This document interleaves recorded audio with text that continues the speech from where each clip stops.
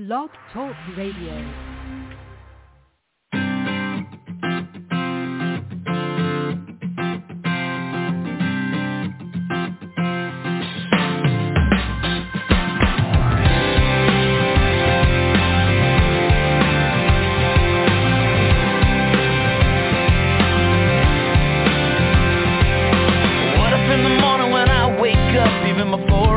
My coffee cup, I said,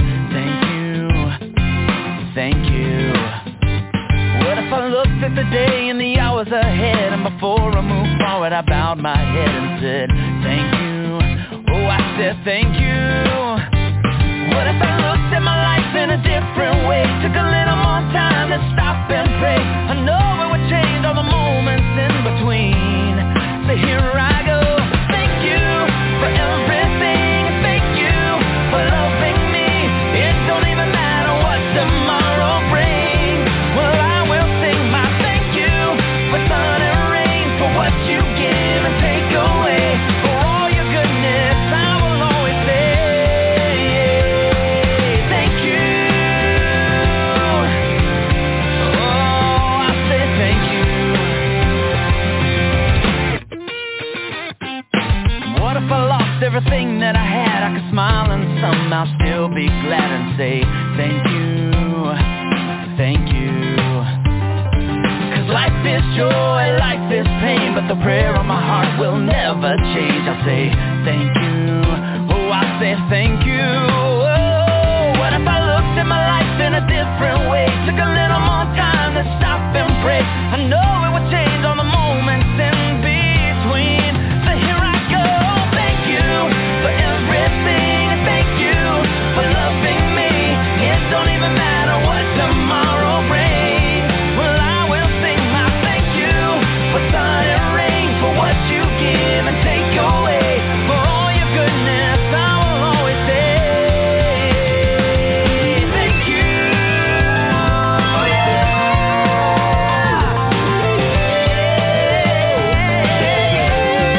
I will sing my thank you for everything. Thank you for loving me.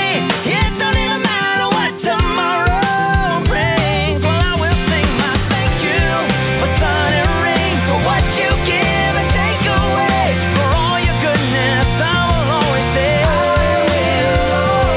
For all your goodness, I will always say thank you.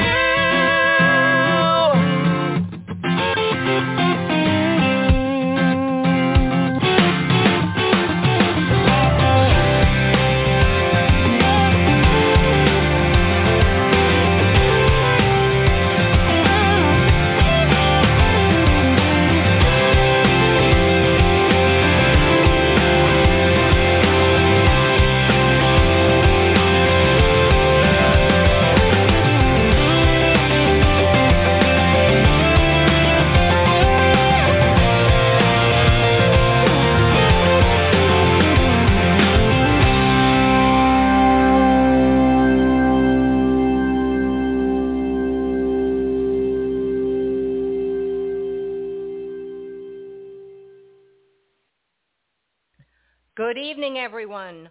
Welcome to the show, and thank you for tuning in. I am your host, T. Love, here at From the Heart Radio, and the founder and CEO of Soji Huggles Children's Foundation, a nonprofit dedicated to providing underprivileged children with the basic necessities of life. I'm also a board-certified integrated holistic health, energy psychology, positive psychology, and energy and vibrational sound therapist with a private practice in Sussex County, New Jersey, where From the Heart Radio streams to you live each and every week, bringing you optimistic and uplifting information from interesting people. We bring you the people who are making a positive impact in our world. And today, our guest is Rob Volpe, a thought leader in the role of empathy in marketing and the workplace. He's the CEO of Ignite 360. He leads a team of insights, strategy, and creative professionals serving the world's leading brands across an entire range of industries. He's a graduate of Syracuse University's S.I. Newhouse School of Public Communications, and he's been studying empathy since 2010 when a University of Michigan study came out showcasing the empathy crisis. Rob is also the author of Tell Me More About That, Solving the Empathy Crisis One Conversation at a Time, and that is our topic for discussion. So welcome to the show, Rob. Thank you so much for taking time to be here. It's a pleasure to have you join us on From the Heart Radio. How are you being? Thank you, T-Love. It's so great being here today. Thank you for having me on. And I'm in sunny San Francisco, so I'm having a great day. I'm being well. It's usually sunny there, I understand. I don't know. I've never been, but it sounds like a great place to be. It's a quintessential California day of sunshine and, clear skies. And one of the days where you go, oh, yeah, this is why I live here. Yes, the things that those of us in New Jersey and on the East Coast think, California dreaming. What a wonderful place it must be. Exactly. Well, your book, Tell Me More About That, Solving the Empathy Crisis One Conversation at a Time. First of all, I need to thank you so much for both your personal note and inscribing your book to me. I love it when authors sign their books. It's very rare, and even more rare when it's personalized to me. So it's always a surprise, and I just find it to be so very thoughtful. So thank you so much for that. Well, you're so welcome. I find it surprising that people wouldn't do that more often. It just seems kind of natural to me that, of course, when I have the opportunity to inscribe a book to somebody who's interested, wants to take a moment to read it and hear my stories and learn about empathy, of course I want to sign it and write a note. It was great. It was so wonderful to see that.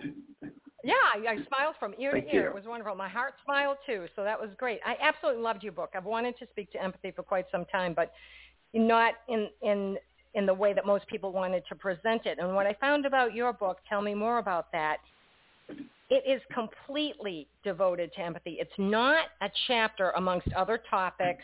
And the way in which you speak to empathy, as well as the stories, the very real stories, the personal stories that you provide as examples, it really makes it easy for the reader to understand what empathy is and why it's so very much needed, especially, I guess, in our world today where it's severely lacking. So having said that, and before we get into the content of the book itself, I'd really like to start with a bit of background, if we may. So would you share with our listeners what it was about that University of Michigan study showcasing the empathy crisis that drove you to study empathy to the extent that you've actually written a book about it? And I will add, a book that is so well written and so clear. It's just, you can tell the research that you've done and everything. You really nailed it. So what was the catalyst for that? How did you come to study that and do that? What was it? Thank you. Yeah, the study came out in 2010, and they had looked at, a team of researchers at the University of Michigan had looked at student life surveys, and they went back to 1979. There were 76 different universities that they reviewed, and they looked at the question of how people were responding to, can you see the point of view of your peers, your classmates? And so from 1979 to 2001, they found a 40% decline in people's ability to have that empathy, to have that perspective taking with their peers. And then it stayed at that reduced level from 2001 till the study ended in 2009. And the study came out, I remember seeing it on CNN, that's how I found out about it, and standing in an airport and thinking, watching this on the screen and going, oh my God, somebody, and this is 2010, so somebody that was in college in 2001 at that point would have been in their late 20s, early 30s. Today would be in their early 40s. So they're already out in the world. They're contributing to society. Their colleagues, their managers, their neighbors, their parents and partners. And they have less empathy, and that's really not good for how we interact and get along with each other. And you don't have to look very far to see that. What was also concerning was that was playing, and there I am in some airport somewhere in the U.S., and at the bar, where the TV is also playing the same story, no one's paying attention, they're having drinks, waiting for their flight. Other people are racing through the airport, running to get their flight, and it just felt like this sort of Cassandra moment where I was like, oh my gosh, this is not good.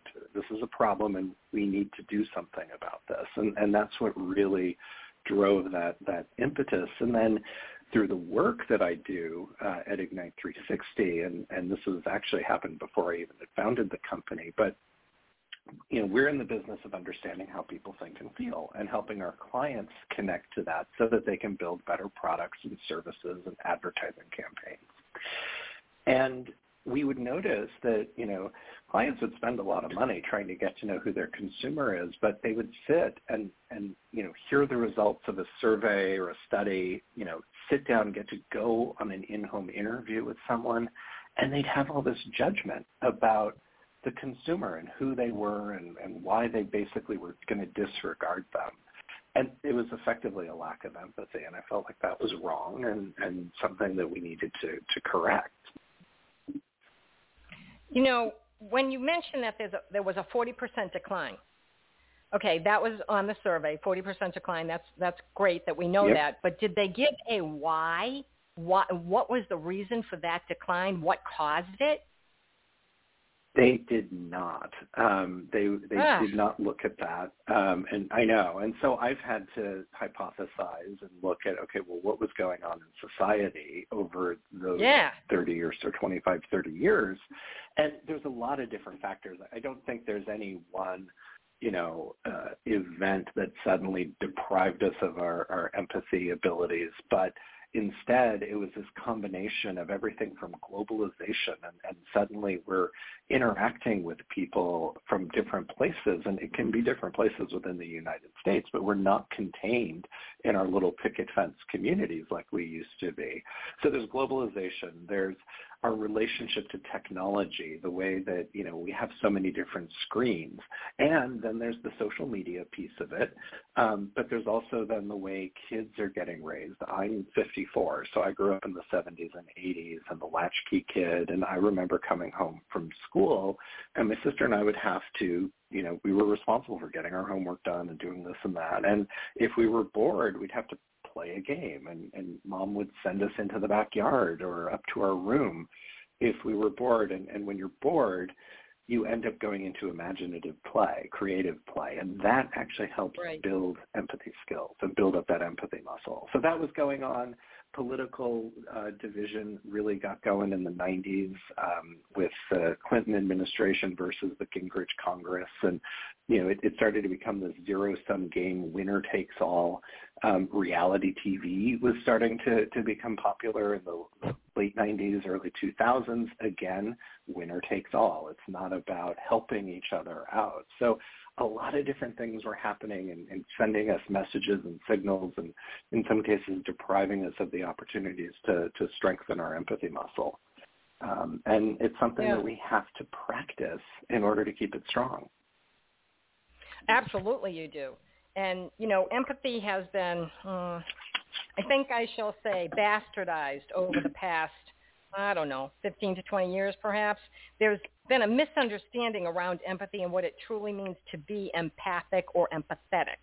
And part of the difficulty of defining empathy is that it comprises multiple components, and that creates confusion as well as a lack of understanding. So your book, Tell Me More About That, explains the components in a way that really makes sense and clarifies the confusion. You write about the 5 steps to empathy, and before we get into those, I'd like to know if you would tell people, because I think people confuse empathy with compassion and sympathy. They don't really know that there's a true difference between those 3 words. They're not synonyms. So if you would, tell us how you define empathy. Absolutely. So to me, empathy is a connection that you're building with another person, seeing their either perspective or feeling the feelings that they're feeling as best you can as them. So, the colloquial walking a mile in someone else's shoes. But there's a lot within that, and I do quite a lot of keynote presentations and trainings around empathy now, and I often, the first part of it is all just demystifying empathy, because there is all this confusion. It isn't sympathy. Those are 2 different things. There's cognitive empathy, which is the perspective taking, as well as the emotional empathy. And compassion, and this is an interesting one, and there's confusion around where is compassion its own thing, or is there compassionate empathy? And I believe you actually have to have empathy in order to get to a point of acting compassionately. So there's so much to clarify for people, and we have a lot of things on our plates and things to do. So not many people have spent the time really kind of exploring and unpacking it. So I try to clarify some of those things for people so that they can appreciate it and have the tools to use to try to be more empathetic themselves. And I think you do a great job at that, because you do use personal stories, which, some of them are kind of funny. And I was laughing through the book because I thought, oh yeah, I do that. And you don't think you're being judgmental, and to be fair, it's like a lot of times, we do have, a brain that says fight, flight, or freeze. And given that, we know that when we're using our brain, you're in a situation, you pull up somewhere, your job, and you don't even realize it's your job, is to assess your surroundings. And as you're assessing and evaluating, you're making judgments on what you're seeing and how you could respond if, in fact, A, B, or C happens. That's the world we live in, but that's also part of our function. That's part of our brain. That's how we work. So the amygdala does this for us. So I think that when you read your book, it's so interesting because you actually give stories that resonate with people and explain in a way that we can all relate to a similar story in our own life and kind of laugh about it, or just say, oh, wow, and it kind of hits you. It's not a sucker punch, but it kind of hits your soul, and you say, oh, yeah, I know I've done that. So that's what the beauty is of the book. It really explains empathy in a way that makes sense and is very real, and not being used as an excuse or to show superiority to other people. And I liked that a lot. So, that was really good. Oh, you're quite welcome. You did a good job. I'm telling you, there's not a lot of people who have written about empathy in the way that you have, and it just makes sense and clarifies it and shows it that we're all human. This is what we have, and here it is, something that we can practice so that we can make the world a better place for everyone in an easy way. And the way to practice it is just with every interaction, be more aware. But having said that, there was I'll get into this down the road. I'll ask you this first. So we go to the 5 steps. Let's start with that. And the first step we have is judgment, which I just spoke to. We all think that we're doing okay when we're assessing or evaluating, but technically we kind of are judging, right? Yeah, and what I try to clarify for people is that there's a difference between making a judgment, which is what you described, and what we do instinctively through the amygdala, and when we arrive and are we going to, fight, flight, or freeze. But then there's the being judgmental and the casting aspersion, and I think it probably is coming out somewhere from the amygdala, but it ends up us casting an aspersion against somebody else, and all of the stereotypes and past experiences and biases that we have, those all start to come to the forefront. And, that's where we have a choice in how we're going to behave. I would never tell somebody, don't make a choice to, not walk down a dark alley if you don't feel safe somewhere. Like, that is a judgment you need to be making, but you don't need to be judgmental about somebody because of their appearance, or you don't like the way that they're the clothes that they're wearing, or the color of their skin, or the nature of their hair, whatever it might be. That's all being judgmental. And that's what we try to dismantle and need to dismantle if we hope to get through and get to a place of empathy. I was talking to a former client yesterday, and she just finished reading the book, and she said she'd been out on these in-home interviews with me, and some of the stories that I tell in the book are from those experiences where I was very other in that moment and had to work to overcome my judgment, or a lot of times I didn't. And it was through that, she said, she had been with me out in the field before and just thought I was this, it just came so naturally to me that I wasn't having all these judgmental thoughts. And then she read the book, and she said it was such a relief to realize that, no, I have those things too, and I wrestle with that. And yeah, I'm human. Of course I do. but I felt like it was important to share those stories in the book because, A, some of them are entertaining, as you mentioned, but they also help people, it gives everyone permission. Like, it's okay. We're human, we're learning, and it's about trying to do better rather than trying to put ourselves up on some pedestal or something. And I like that you said that because it does give everybody the opportunity to realize that you're human and you do it and we can all be better. That's really great. I know that there are many times over the past, I don't know, let's say pre-COVID, let's say 5 or 6 years, where things that happen on TV, we're all judging it. We're all judging it. We're all saying, what the heck is wrong with you, to put it nicely. And, you know, when things are happening on TV, we're watching gun violence, we're watching political things, we're watching all this junk that's happening in the world, and we are judging it all. And it's hard to find empathy in those instances. It's also hard to find empathy when something is happening and it's becoming a movement, if I can say that. For instance, the other day, I think it was Monday. It had to be Monday. And I'm working out and I'm watching Good Morning America, and I hear them talk about this new thing called Bare Minimum Monday. I'm like, what's Bare Minimum Monday? What is that? Well, apparently some of the younger people can't go to work on Monday and expect to be giving 100% because, you know, they're tired from the weekend and they need, you know, poor them.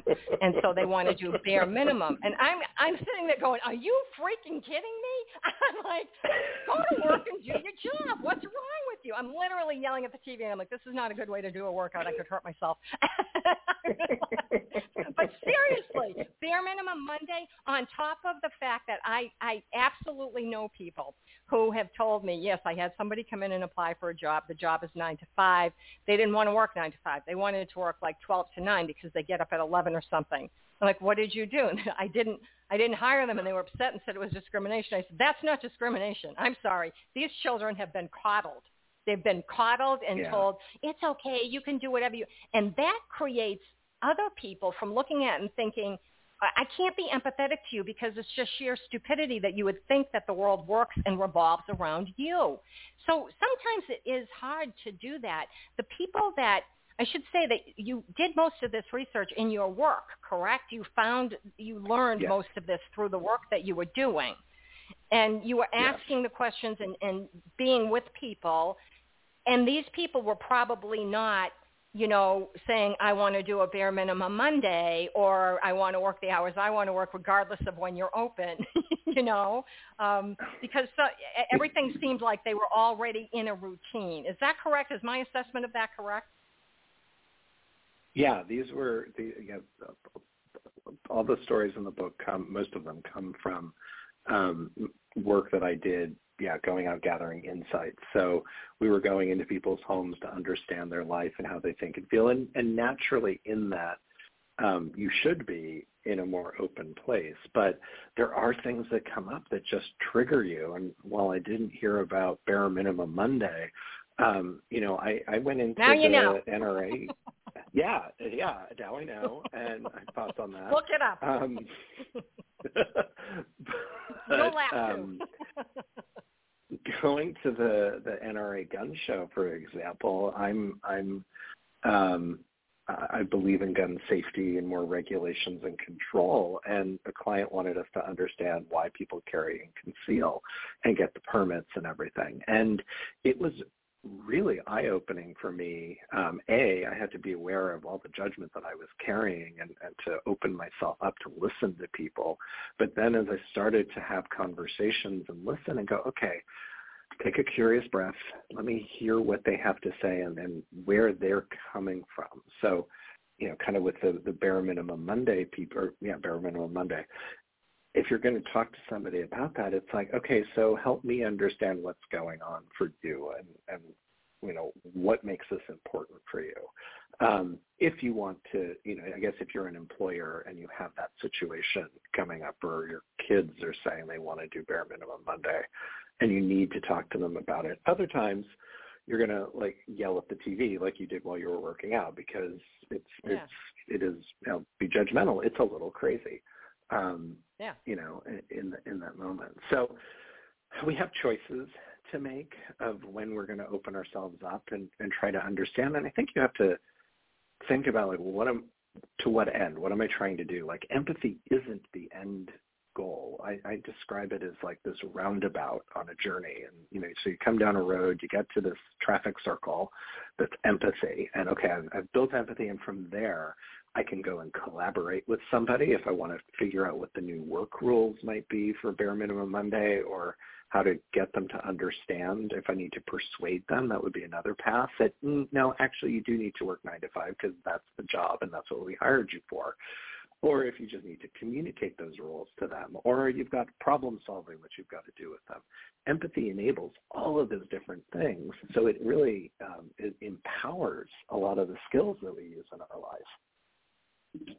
Well, I think that moves us into ask good questions, because you do have to ask those questions. And I will say, one of the stories that I liked a lot was the one about the cookies, the chocolate chip cookies. The minute you started talking about those, I was like, I make Toll House cookies. Those are the best chocolate chip cookies in the world. And then you were talking about the woman said she uses Crisco. And I'm like, yep, that's what you use in Toll House cookies. And then you said salty. I'm like, it wasn't the Crisco. And then I read the line that says, I don't think it was the Crisco. I'm like, it wasn't. And I thought, it's okay to not be empathic toward a cookie. It's a cookie. Like, I get that you were trying to be empathic toward the woman, but like, it's just a cookie and it wasn't that good. She put too much salt in it. Oh, well. These are the things I found amusing. and thank you. I'm so happy to hear that, because I tried to write where it was appropriate for it to be amusing. I wanted people to be entertained. I didn't want to write a book that people weren't going to read. Right. And my publisher said to me, like, a lot of books that people read the first 40 pages and they stop. And I was like, that's awful. I want people to want to read this. I want it to be a book. And I think I honestly, I was just told last week I'm a finalist for the Benjamin Franklin Awards, which is awarded by the Independent Book Publishers Association. As one of the best congratulations. Self-help books of 2022. Thank you. Oh, that's huge. That's huge. Thank you. Yeah. So, so I wrote a good book, and I achieved that. One reader told me last spring that she was upset that she was finishing the book because she was enjoying it so much. And, it was one of those books that she didn't want it to end because she was liking the stories. And I think, that's how we learn, is through entertainment and storytelling. And so that's what I was trying to do, whether it's about cookies or, times that I've had to talk to people about sex and other things that make us uncomfortable. There's some really fun stories in the book. Yeah, it runs the gamut. It really does, from cookies to sex, the NRA. I mean, it's all over the place, and including when you were speaking about your grandfather, and you were saying, you were sorry that you didn't get to have time with him, and the glint in his eye. And I had to go. I actually turned the book over to look at your picture, and I'm like, yeah, you have your grandfather's glint in your eye. I guarantee it. I don't know the man, but I bet you, because you have a glint in your eye. And I thought, oh, he has a glint in his eye, So, yeah, there's that little mischievousness in there. And I'm like, hey, he'd be fun to talk to. I wouldn't mind, bumping into him in a bar and just having a conversation. This would be fun. It would be a very nice evening, because I think that you're a good conversationalist in the way that you write. You must be in person. And you're right. Entertaining is learning, and that woman didn't want it to end because she wanted to continue learning, and she was getting so much out of the book that isn't offered elsewhere. That's why you're up for the award. So congratulations and kudos to you on that. That is huge. I hope you win. You Thank deserve you so much. to. Yeah. Now, find out on May 5th, when you I'll went let in, you know. Yeah, please do. Absolutely. When you walked into people's homes, of course, you don't know what you're walking into, I mean, it could be the home of the person who was kind of a hoarder, and right. or the home of the person where it was like, oh my God, is this the guy from Psycho? Whatever it was. You had to kind of remove yourself from those, like detach. I do volunteer pediatric hospice, okay, so I have to detach. You must have had to have detached too, so that you could ask really good questions to get to what it was that you needed to learn about this person for the products that you were, or whatever it was that you were trying to gain information for, in the use of the product, I'll say. Yes. So that's the questions what I'm have to be really do. good. Yeah, the questions do have to be good, and the chapter, it's in the Dismantle Judgment section, but the chapter is called Mother Would Never Do That, which is around when I went into this one person's home. We were doing a project around side dishes and what you make for dinner, and I let my judgment get the best of me, and I thought that I couldn't understand exactly what the guy's story was, and I became fixated on finding out what that was, to the point where I wasn't asking the right questions or paying attention to what he was telling me. And so I kind of missed the whole thing, and at one point I thought he might be a serial killer, and that turned out not to be the case. And then I was trying to figure out, well, what things aren't adding up. I was finding clues in things that I was seeing, observing, that were displayed in his house. And so, all of those things come. Asking good questions is so critical to any communication. And if you're going to try to get to empathy with somebody, you're really trying to understand where they're coming from. You want to be asking questions that are open, first of all, that they can't just answer with yes, no, maybe, single word sort of answers. And you also don't want to lead them any place. You want to see where they're going to come from. And sometimes there's one story, one of the chapters in the book in Asking Good Questions called Peeling the Onion. There was a woman that we were meeting. She lived in rural Alabama, arrived at her house, or it was actually a trailer, but on a nice big piece of property, and she was outside, and so we just started talking to her, and she was sharing all of her personal history and just started coming out like right away. I mean, we hadn't even really set up yet to do the interview, and she started sharing everything. And at one point in the interview, I asked her, because I was like, what, her life had taken all these different twists and turns, and I was like, what did she want to be when she grew up, when she was like 18 and getting out of high school? And so I asked that question, and she revealed that she was getting her first divorce at 18. And, fixing to leave her first husband. And it was like, oh, I used some judgment that was not correct of like 18. I should have had a very open, like a more open question of, when you were younger, what did you imagine your life would be like? Or what did you want to be when you grew up, instead of, kind of fixing it. And that's just one example where I didn't ask the question in a way that it was open enough that she could really tell us. Instead, I started to hear about a really fascinating experience she had with her first husband. But it robbed me of hearing that bigger sort of vision of who Emma Jean wanted to be when she grew up and how she viewed her life. So you need to be asking good questions. I think one of the most practical tips that I share and that people really respond to is about, ultimately we're all trying to understand why somebody did something. And the problem is when you use the word why, it puts people on the defensive. And it has from the time we were little kids and we did something wrong. And a caregiver said, why did you, fill in the blank with the thing that you did wrong? And we get trained really quickly that if we don't give the right answer, right quotation marks, if we don't give the right answer, we're going to get in trouble. So there's going to be some form of pain associated with this. And so it puts us on the defensive every time we get asked the word why. And it follows us from early childhood into school, into our adult life, both at work and personally and romantically. You're always getting asked why. And instead, take the word why out of your vocabulary. Reframe the question. Use who, what, where, when, how, and just ask the question a little differently. You're still going to get at the why, but you're not going to have the person you're talking with be on the defensive. And they're going to actually be more open. And they're going to be more honest with you and share what's really going on and not be in this defensive posture while they're doing it. And they'll share details, too, so you'll get more of a story. Mm-hmm. Because a why is just like, well, because, yeah, but you get the full story when you ask the other questions. Exactly. I had a mom reach out to me shortly after the book came out, and her 13-year-old son was having trouble in English class. And I think, he had a piece of paper she needed to sign, and it was going to force a conversation. And her initial reaction was to say, why are you having trouble in English class, as many parents would want to do. But then she realized, she thought about the book, and she thought about the stories in the book, and she decided instead to just say, tell me more about what's going on in English class. And she said that he opened up with her in a way that he hadn't, and shared a lot of what he was struggling with, so that she was actually able to legitimately help him.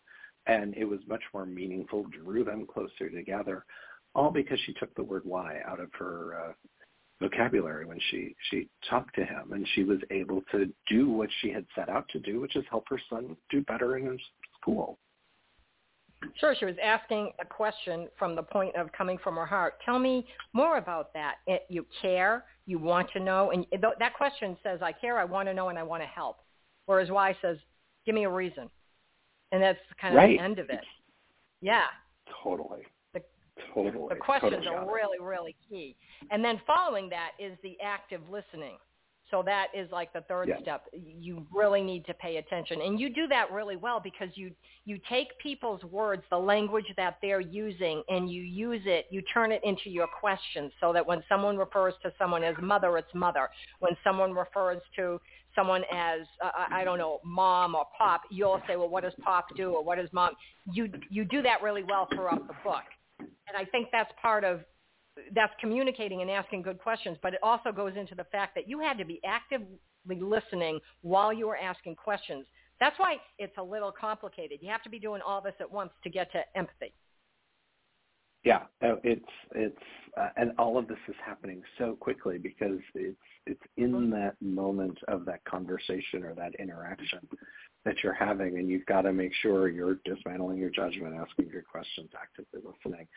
And yeah, you're hearing the words that are being said and using them positively, but to help people feel more comfortable or know that you're understanding, you're tracking, and in our business especially, even if people mispronounce words, like we're not really supposed to correct them necessarily, right?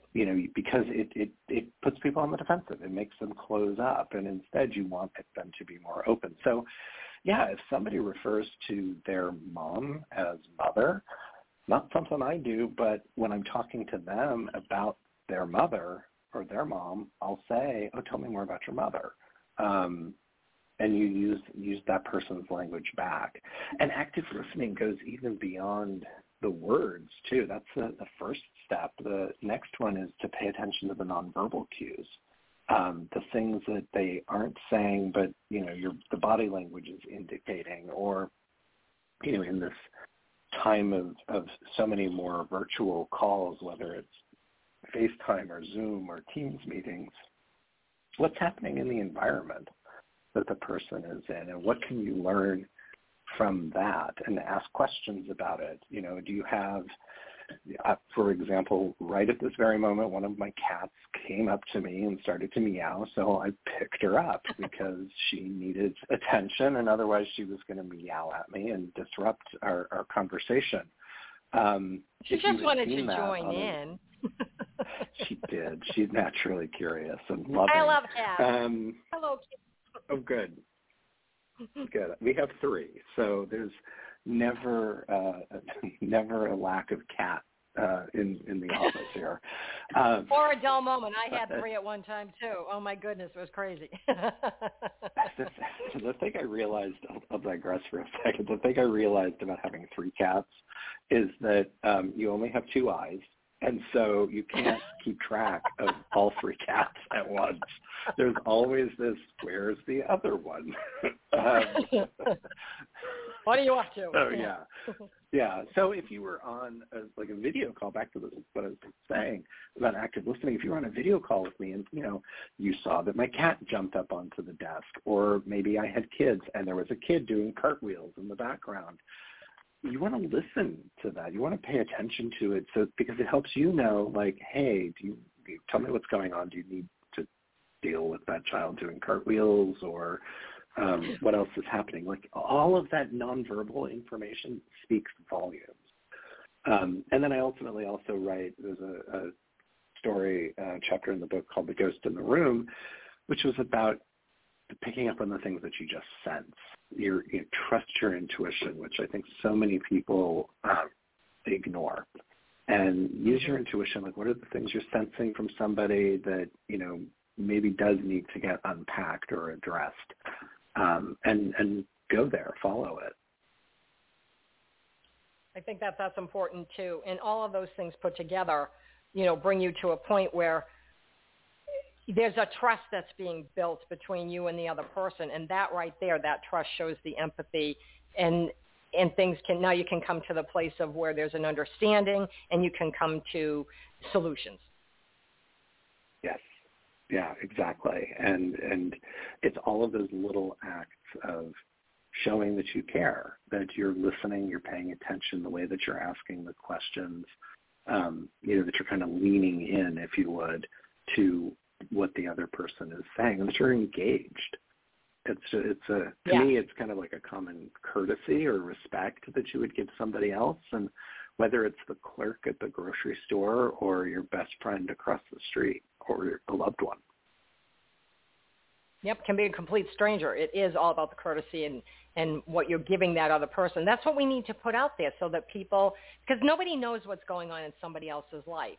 So just the kindness that you can extend can change their day and change yours too. It lifts your vibration when you're kind, and when you see a smile come back, oh, that hit home with them. Yay. I hit a home run. And that's a really good feeling. Yeah. I want to go back for a second to that 40% decline in empathy that was happening with college students, okay? There's also 90%, and I don't know the difference between a Gen Zer or a Gen Xer or an elemental P-er. I have no idea. Okay, I don't know what these people are. I don't know their age groups. But why 90% of Gen Zers are far more likely to stay at an empathetic employer? They must not be part of that 40% decline in empathy in college students. They must be the next generation. Am I right? Yeah, there's part. Yeah, well, they are definitely that next generation. I mean, the millennials were the last sort of cohort, if you would, and that study followed probably boomers, Gen X, and millennials. That the University of Michigan study between 1979 to 2009. Gen Z, so that's anybody that's kind of under 26 right now. So let's say probably 10 to 26 years old.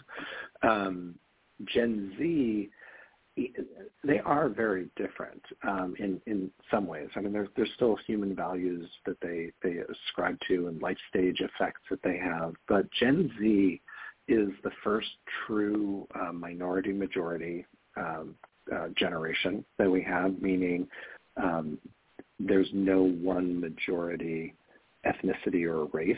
It's all the minorities and multiracial individuals making up the whole community. Nobody has more than 50%. And that changes the dynamic of the way that we're interacting with each other. And they are very sensitive and aware of that, and they're aware of their place in the world. And so while a lot of people will want their employer to be empathetic with them and to work and be in an empathetic workplace, Gen Z was higher than the other generations in terms of that. So they hit 90%. I think some of the others are in high 70s or low 80s, because who wants to work at a place where they treat you like shit? No one. But truly having empathy and understanding me, and they may not. They may not go all the way to bare minimum Monday, but still having an organization that gets who I am and how I need to show up and to do my best, I'm going to be more loyal to them. And so that's what that data point was reflecting. Okay, well, that's good to know, because sometimes I think with the employers, and I can understand this, CEOs, I think the stat was like 79% of CEOs admit to not being able to balance empathy with seeming unworthy of respect. So they're looking at that saying, okay, these people, they want empathy and everything, but I'm feeling like I'm being disrespected or whatever it is. I get that because of the way sometimes, and I've heard too many instances where it's, oh, poor me, I need to be treated more gently because I can't do this, that, or the other thing, whatever it is. And yet you went and you applied for that job and you know what the job is and you were hired, and now you're looking for what seems like to the employer special treatment. Well, and I was just having a conversation about this. I'm part of a LinkedIn group. We call ourselves the Empathy Super Friends, and a throwback to that fun 1970s cartoon. But we're all professionals working in the empathy space and activists in our own way. And we were talking about this very thing where there is a tension for CEOs or any leader, just a manager really, where you want to have empathy, but you still have to meet the needs of the business. And it's one of the misconceptions people have. Having empathy does not mean that you become a doormat and people walk all over you. It just is another data point that you use in your communication. So in that example you gave of the person wanting special dispensation or something for that job that there really shouldn't be in, you can have empathy with that and say, I can see where this is difficult. However, this is the job that we have. So let's work together and find another job for you, or maybe it's outside of the organization and maybe an exit is what's required. But you can do it empathetically, and that means reflecting that you understand where that person is coming from as you're communicating with them. It doesn't mean that you let their way be the way. It's just another data point that you can then inform in your communication, decision-making, all the things. And I think that that's true, but I find that it's more difficult for older employers because of what was referred to and still is such a strict work ethic, because younger people are referred to as not having a work ethic. That's how it appears. You don't want to work. You just want a paycheck. You don't want to work with the other team. I've worked with individuals in companies where one person is saying, well, I do my job and I hand it off. Okay, but what if somebody calls and they need help? Well, that's their job. Okay, I didn't work like that. We worked where we said, okay, let me go. I passed it on and see what they're doing. And you try to get the job done. You work together as teams throughout the company.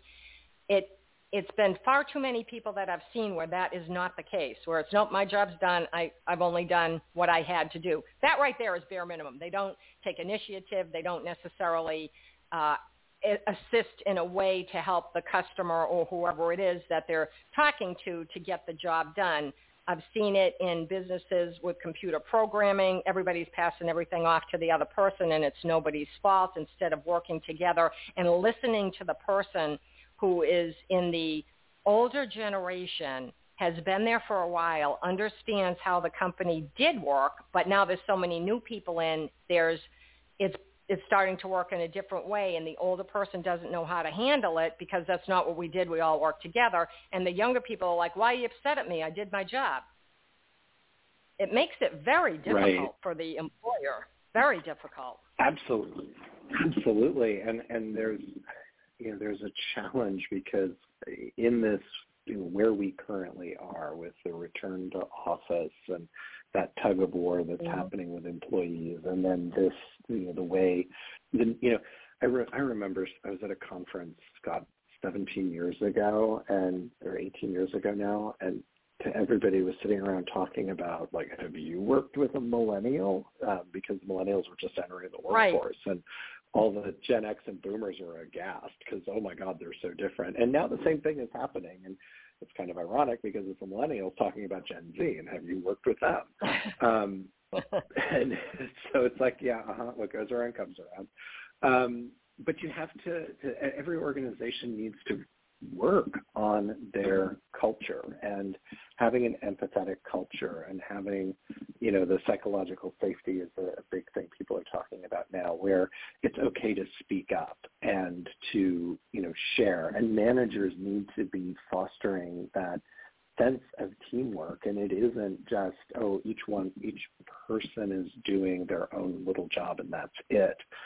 It's that we're all together in this, and together we will make a better organization. But that's the work that the managers, the leaders, the elders of the organization need to be actively fostering and modeling that behavior as well. Because otherwise, you end up with all these siloed individual contributors, and the company's not going to move very far. No, and that's not, and even though you have a group of people who are older and wiser, as it were, and you've got these younger people, they're allowing the silo effect to happen, and it's not working out.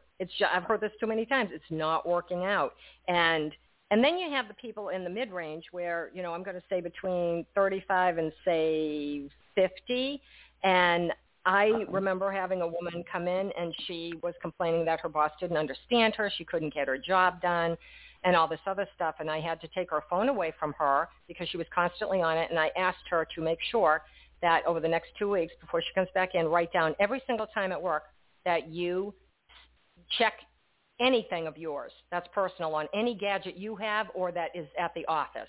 And she did, and when she came in, I asked her how she did, and she said 2.5 hours. And I said, I expected it to be more than that. 2.5 hours in 2 weeks, that's not bad. She said, no, 2.5 hours a day. And I said, oh, my God. And she said, what? And I don't pull punches. And I said to her, you're working until noon on Thursday, and then Thursday afternoon and Friday, you're not working for this man at all. You're stealing. And she said, I'm not a thief. And I said, oh, but you are. You absolutely are. I would fire you. I will not put up with anybody working 40-hour a week and taking 12 of it away. That's not right. That's not right. It took over a year. I think it was like a year and a half to wean her off of all of her stuff, her social media. So I have to wonder, if somebody goes to their boss and then comes to a therapist and says, he's not being empathetic and he doesn't understand, and then they divulge all that information, the guy has a right to not understand. He probably knew part of what was going on. And she told me, you can't tell him, and I cannot legally talk to the man. But I could say to him, hey, have you ever checked out your people to see how long they're on their gadgets? I could have said that, but I didn't. I wanted to get her off of the stuff. And I think it makes it difficult when they see people, you walk by a desk and you see Facebook is up or Twitter or LinkedIn or Instagram or Pinterest. I know all these words. I don't do social media. I just stay away. I don't even text. I don't know how. I just don't do it. And I'm just like, okay, I'm not going to take part in this because it's so overwhelming. And I can understand if a boss walks by, maybe he doesn't know, he's not going to say anything. But we're talking about the big wig of the company. And, you have to wonder how much is really to be empathetic to these people, and how much is it of these people taking advantage and expecting people to understand them and be empathetic when really it's not warranted. It's on the part of the person who's looking for the empathy to understand when they deserve it as well. Do you agree with that? Yeah. Yes, there's a shadow side to empathy where people take advantage of that. And people have been taking advantage of others for a long time. But in this particular situation, they're trying to say, he just doesn't understand me. Well, and empathy is also a two-way street. Even though I talk about a roundabout, like there's traffic coming in from all directions. So that employee is not having much empathy with his or her manager or his or her organization, and realizing, should give back, 12 hours out of 40, 20% of their 25% of your salary because you're not working. You can rent the desk. Well, that'll cost you an extra $500 a week to have in this nice cushy place to sit.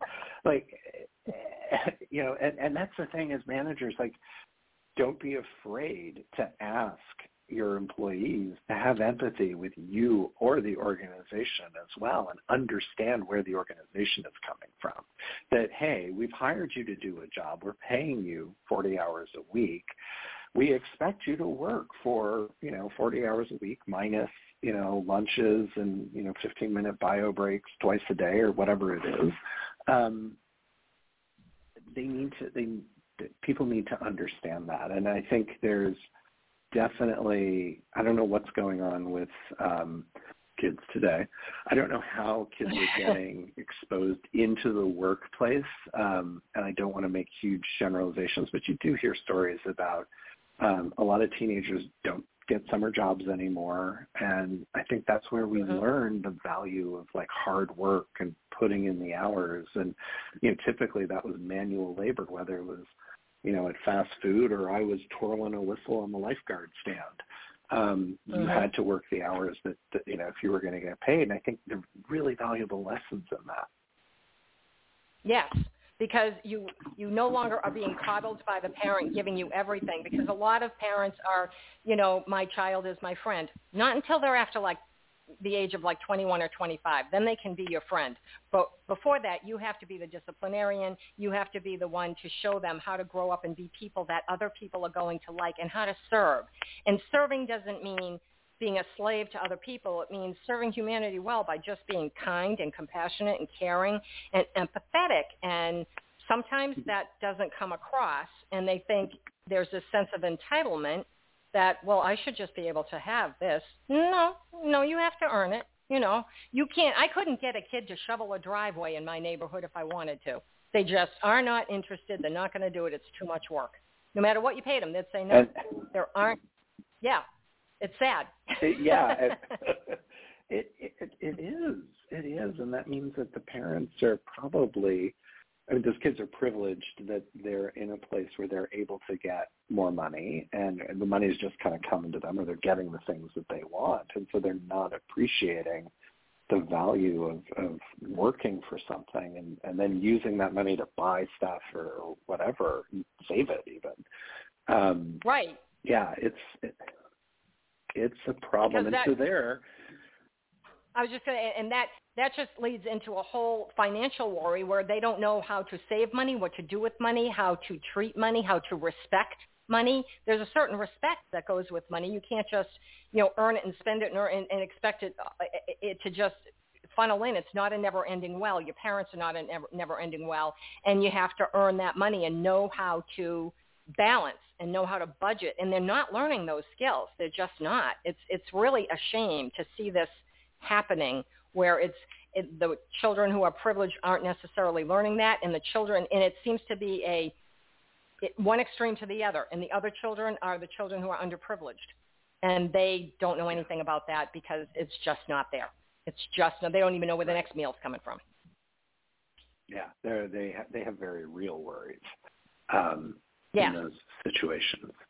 Yeah, and this is just to kind of finish off with the book, like the fourth step is integrating into understanding and appreciating that other people have different points of view or life experiences, and to make room in your head to be curious about it, not to think that one of the concerns people have around empathy is that, well, if I understand their point of view, I'm giving up my own, and that's not the case. But actually that it's about getting curious about it and asking the questions. And, so the example you were giving about the social media addicted employee, it's that person and their manager, like, be curious about each other, find out what's going on, and okay, now how can we work together to reach a better situation or outcome? It doesn't mean you have to say, oh yeah, everybody's going to do social media now. It means that you want to be curious and you want to turn things around and continue to ask and make room in your head. And, that step in integrating into understanding is so critical for, the big sort of societal issues that we've got, down to like, well, what flavor of ice cream are we going to share tonight? Because we only have money for one scoop. You need to be curious and make room that, hey, people have different opinions. That's okay. Let's be curious about it so that we can move forward, get to empathy, and work to compromise. And that's the whole thing. When you will have much better relationships when you learn to compromise and do that.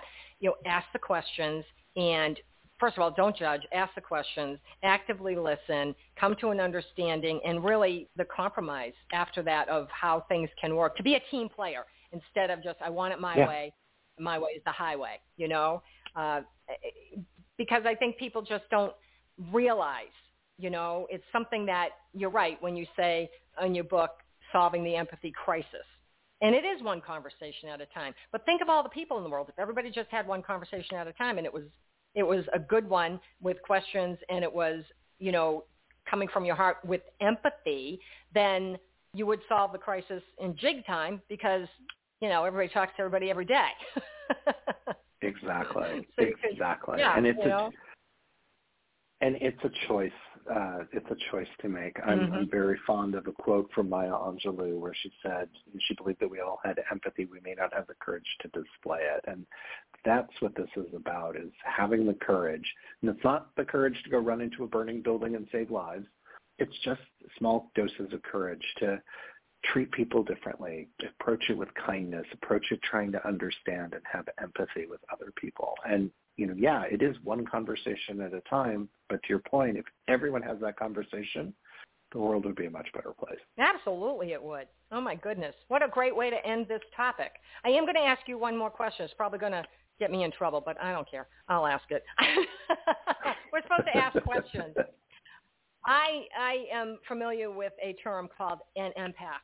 And there is a well-known person who took this word empath, branded it, and then all of a sudden, at the beginning of, 2006, 7, 8, whenever it was, people started saying they were indeed an empath.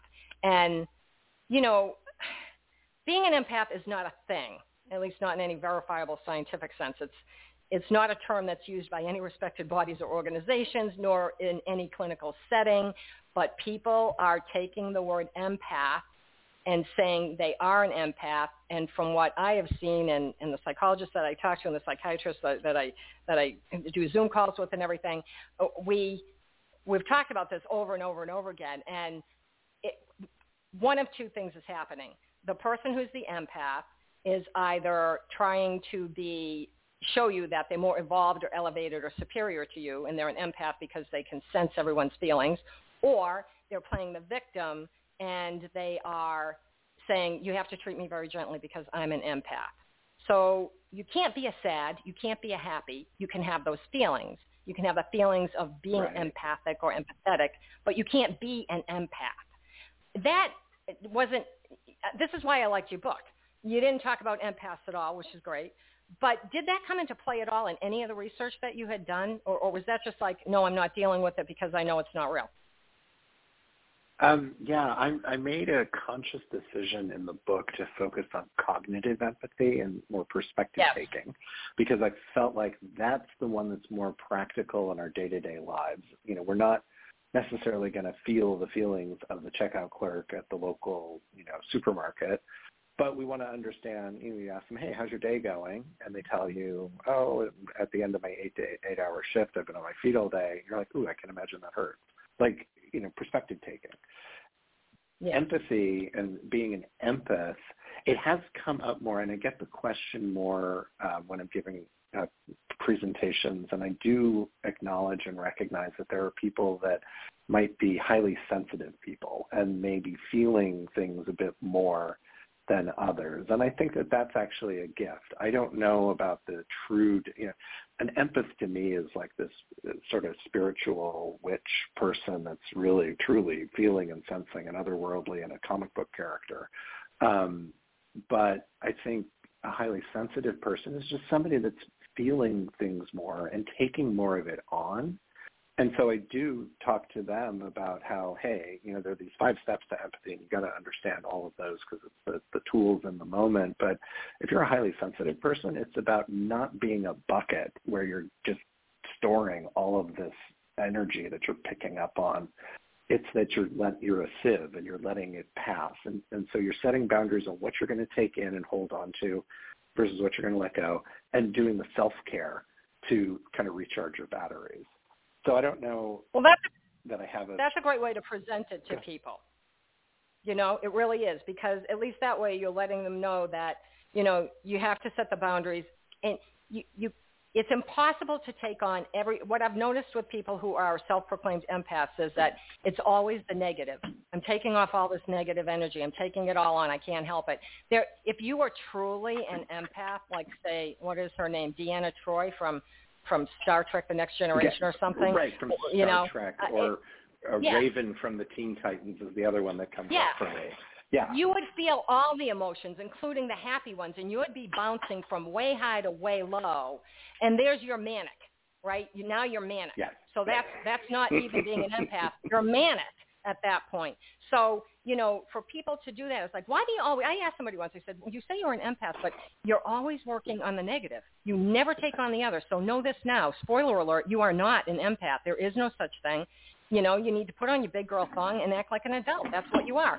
And, she understood it, and she, it's just, I like to get people's take on that, because it seems to me that it's something that was promoted in a way that people said, oh, I want to be that. And then I can be better than somebody else, or I can use it as an excuse. And it's so sad to see that related to such a beautiful thing as being empathetic and having empathy for others. And I think that's where there's a lot of confusion, I totally agree, and I think certain people want it to be a certain way, and so they've kind of glommed onto it, where they may just be highly sensitive, and that's okay, and that can be a beautiful thing, but you're not just, it's not just one side of the rainbow. You're not just doing the negative emotions. I like how you explained that. Yeah, because that typically is what it is, because they don't even understand what being an empath is. It's like, well, you can't be an empath because you can't be a thing. Are you a light bulb? Or you can't do that. Right. You can't be a feeling. You can have a feeling, but you can't be it. So, oh my God, we're almost out of time, Rob. And I have to thank you so much for being on the show. I mean, it's been wonderful. This was a great discussion. I appreciate you being here. But before we go, I'd like you to tell our listeners how they can learn more about you and your work and where they can purchase your book. Tell me more about that, Solving the Empathy Crisis, One Conversation at a Time. Yes, thank you. And it has been awesome being here. I've loved this conversation. People can find me on Instagram at EmpathyActivist. They can also find me on Facebook if they search Rob Volpe, Empathy Activist. They can also visit the website 5, and that's the number 5, stepstoempathy.com. 5stepstoempathy.com. The book is available on Amazon and wherever they buy books, or at their local library. If they don't have a copy in the store, they can always order it. I also narrated the audiobook, which is on Audible and the other audiobook platforms that people can pick up and listen to as well. And I hope they do check it out and be entertained as others have been. Well, and be entertained, but in a way that's really going to teach you something. You'll learn things that you didn't know before. I can see it in the book. I'm reading it and I'm going, yeah, okay, people don't get this part. This is really interesting. I like the way he's wording this. So it's not academic. I don't want anybody to think it's academic. It's not. It's really interesting because, as I said at the beginning of the show, the stories are very relatable.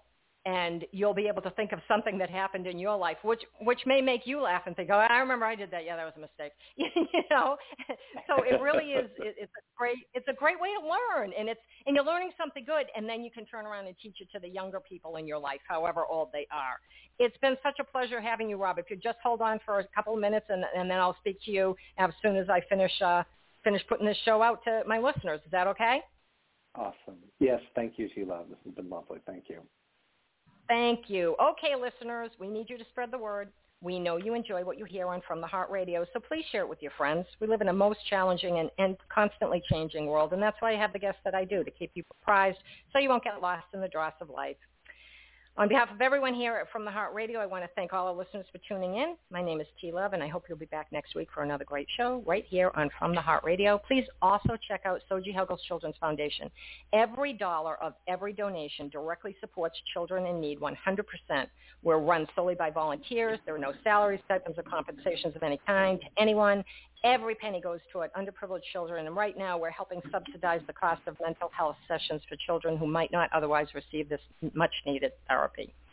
So if you don't have your mental health, you can't learn and you can't live well at all. It's vitally important, and children need this. We're seeing it more and more. They're living in a very challenging world, so let's help them.